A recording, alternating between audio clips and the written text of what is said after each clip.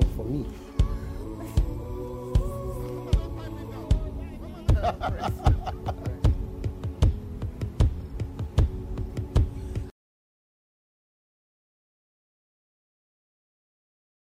Welcome, sir.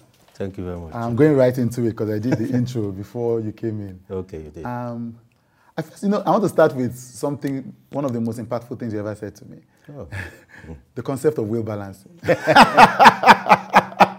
For those who are initiates to this, can you explain it? You were talking about, people talk about work-life balance. And in the way that you always take the concepts and goes for what they are trying to say. And you said to me that there's no balance. It's balancing. Yeah. Could you explain it again? Yeah, because, by the way, when you say balance, it's terminal, isn't it? It's just a one act. But balancing is present continuous, meaning that life cannot be static. You could say you've balanced life today, but things can happen to you tomorrow that will completely disrupt that. So what is important is that there is mechanism for continuous balancing. That's why I said life requires way balancing. And way balancing is not a wishful thing. It has to be deliberate. And there must be mechanisms, like I said, body mechanisms that will say, this is the reality of life. And these are the structures that will balance it. And then from time to time, you would find out if you have your body and life history and trajectory well balanced, or if it just goes for alignment. Yeah, I remember that. I remember the other thing you talked about. I'm going to ask that was about power. Okay. Power is more powerful when it's not used. Yeah. I wrote that one down as a reminder to myself. Yes. You know, this year, you left the Insight Group. Not really. Not as CEO. Yes, I didn't want to be in charge of P&L anymore. But you're on the board, I think. Yes, I'm on the board of Troika now. Of Troika. And don't forget, Troika owns the whole 13 companies, including Halogen Security. Yes. So it's sweet now to be on the board and ask all the right questions. I can't wait for those monthly reviews, quarterly reviews, mid-year reviews, and end of year. Because for 26 years, I was responsible and accountable. Yes. Now, I like young CEOs and even those that think their experience come to tell me how the Pope is a Catholic. Why do you think they thought you were a lifer when you first did the interview in 1994? Maybe I hit the right notes. And they were trying to pull me from an organization that was much, much, much bigger than Insight. Right. I mean, I had served in Shell. I had the opportunity of staying. So I left all those privileges to join Insight. So I think they saw the conviction. And it took about 4 months of conversation before I made that decision. So once I made that decision, it was clear. Maybe the chairman saw it through my eyes and said, this guy, he's not coming here, he's not a passenger, he's not going to just pass through. And I think at the conversation, because I didn't quite have an interview, it was a series of conversations. I told them what I want to do, I'll do it massively well. And I'm going to hit the rooftop at 5 years. You told them this? And in 5 years, I was managing director. You know, and once I became managing director, I told them I'm going to lead the group. But I wasn't boasting. I knew what it requires to be there. Therefore, you have to go and get what it requires to be able to take the entitlement. So I wasn't going to do it by voodoo, neither was I going to boast my way into my way. I knew I had to do something to build the foundation that will put me in a position to do that.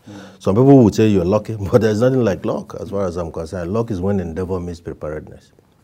Luck is when endeavor meets preparedness. What was it? Which is at least the follow-up question. What was the conviction that made you leave Shell, you know, for this? Because, I mean, for younger people now, I mean, oil companies are still hot. For young people now, it would be like leaving, I don't know, Paystack to go and work for a new media company that came out. What was the conviction that made you think that was a wise decision? First of all, let me clarify something. You know, I was chosen from the camp to go, NYSC camp, to serve in Shell. Right. Because I think then they were looking for a competitor analyst. So they came to camp, they were looking for some guy or two who had master's degree in economics, and if you like, in planning.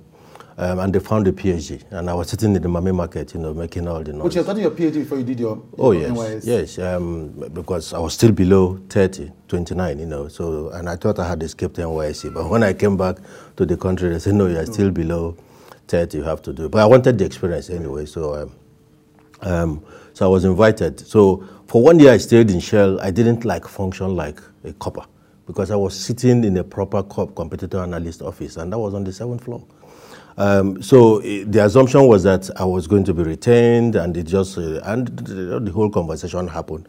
But I didn't wait for that to consolidate when the insight opportunity came, because I've always wanted to be head of a goat instead of tail of an elephant. You've only wanted to be the head of the goat instead of the tail of the elephant, yes. right? So the decision was clear. It was very clear to me, and I knew that the new frontier. You see, Nigeria predominantly is not a production economy. Even till tomorrow, and 30 years ago I saw it. It's not a production economy. So if you are going to school, you read engineering, you read architecture, you read even rocket science, and your projection is I'm going to work in production. That is fine. But I was looking at the new Nigeria is a consumption economy and a service economy. So what is that thing that propels and conditions service? It is communication. So I saw it very far that, listen, it's either you are in data or you're in platforms or you have communication. Those are the things that will rule the world. So I keyed data or platforms? Data, platform, and communication. Right. So you saw data from that far off? Yeah, because, I mean, what is communication? By the way, people can't differentiate between communication and information management. And that's why you see all the whole mess, even in our political space. Communication means that you must have primary and secondary data and ability to mine it. So that is where you get hindsight, insight, then foresight, so that you can understand and interpret consumer journey and know pain points. We need you to subscribe, yo. Our subscription is the mainstay of our platform. You see, I'm deeply thankful when I meet a person and they tell me, I've subscribed, and they tell me the content that spoke to their lives. It makes my spirit soar, because the center of our entire universe, of this entire With Chude universe, is the website withchude.com. And the reason is simple. When I meet you guys, when you meet me on the road, when you meet me on the streets, when you tell me why you subscribe, I mean, in church 2 Sundays ago, someone said to me, it's because you can see it connecting spirit to spirit. Somebody else said it's about our common humanity. Now, the kinds of conversations, the kinds of words that we construct with our conversations on With Chude are driven by a vision of the kind of world I want to see, you know. People come here with the best versions of themselves. People, I know that is not how they are. Some of them are every day, but we're coming here to see how can we be human together? How can we learn from each other? How can we be seen fully? How can we connect deeply? That's the kind of world I want to see. And so when people who subscribe know that, they sense it is, you know, my people are deep, you know. They understand that truly the work you are doing matters to me, to them, and I want to put my money where my heart is. And it's not a small thing to us. When we're able to travel to Abeokuta to spend time with Professor Wole Soyinka without any sponsor, when we're able to go to Anambra to spend time with the children of the late Dora Akunyili, which has been one of the episodes that we've gotten the most feedback about how it has changed people's lives and families. You know, how are we able to just stand up and go? It's because we're trusting that the subscribers are going to show up. So it's not a by the side thing. You are the most important person in this entire ecosystem. You subscribing monthly. So those of you who I see who say to me, I wanted to subscribe, I just forgot. I just thought, you know, I could do it tomorrow. You know, we do need you. We need you to subscribe. We need you for the work we're doing to go even deeper. We need you so that it's not just about the episodes that are popular. No, in fact, the episodes that are popular that go viral, many of the episodes that go viral, and we go viral almost every week, are not the episodes that my subscribers spend the most time on. The ones they spend the most time on are the ones that, you know, there's this song, Ijile, those ones. And we love those big stories, but we also love all those stories that really speak to our hearts and spirits. So do go ahead, subscribe. Ask somebody else to subscribe.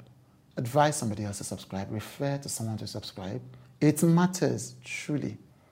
Thank you as we continue to be human together.